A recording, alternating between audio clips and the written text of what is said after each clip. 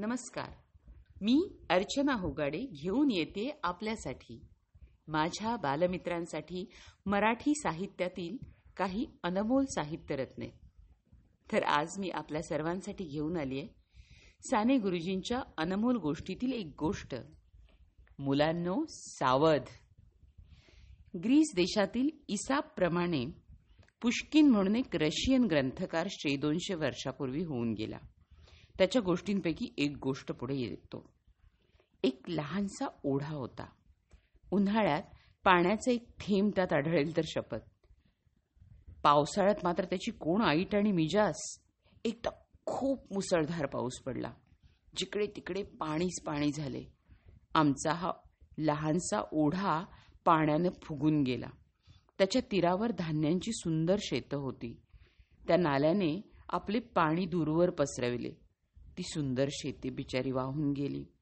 त्या उद्धट धटिंगण ओढ्याने सामर्थ्याच्या जोरावर ती सुकुमार व उपकारक शेते वाहून न्यावी. त्या शेतांमुळे त्या ओढ्याचे सौंदर्य खरं तर वाढत होते, परंतु दुष्टाला दुसऱ्याचे नुकसान करण्यात स्वतःचेही नुकसान शेवटी होईल हे मात्र दिसत नसते. त्या शेतांना वाईट वाटले. आपण मोठ्या नदीकडे फिर्याद न्यावी म्हणून त्या गर्विष्ठ ओढ्यास ती चांगली शासन करील असे त्या गरीब शेताला वाटले. ती शेते उरलेली हिरव्या रंगाची कपडे घालून महानदीकडे फिर्याद देण्यासाठी आली, परंतु एकदम आ वासून चकित झाली. हजारो शेते, हजारो गावे, प्रचंड वृक्ष त्या महानदीच्या प्रचंड ओघाने वाहून जात होते. त्या ओढ्याने 2-4 शेते बुडवली, परंतु ही सवाई राक्षसीण हिने तर हजारो सुंदर शेतांना मुठमाती दिली. गावच्या गाव उद्ध्वस्त केले.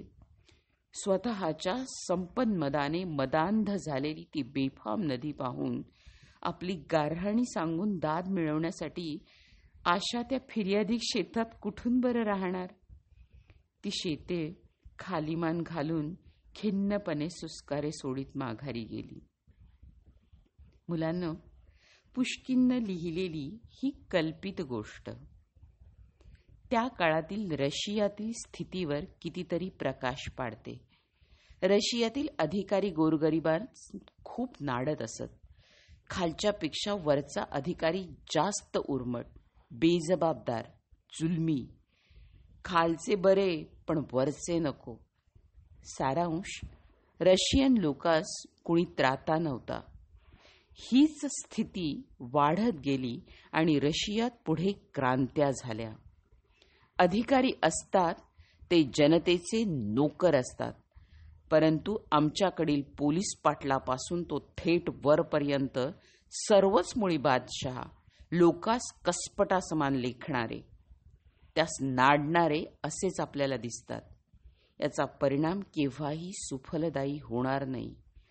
पुष्कळ वेळा युरोपियन अधिकारी बरे, परंतु आपली काळी नोकरशाही जास्त जाचते. कुऱ्हाडीचा दांडा गोतास काळ म्हणतात ना, तशातली गत.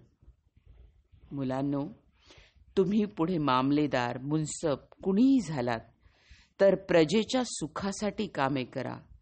फुकटा फाकट पगार घेऊ नका व बादशाही ऐटीने आपल्याच बांधवास दडपू नका.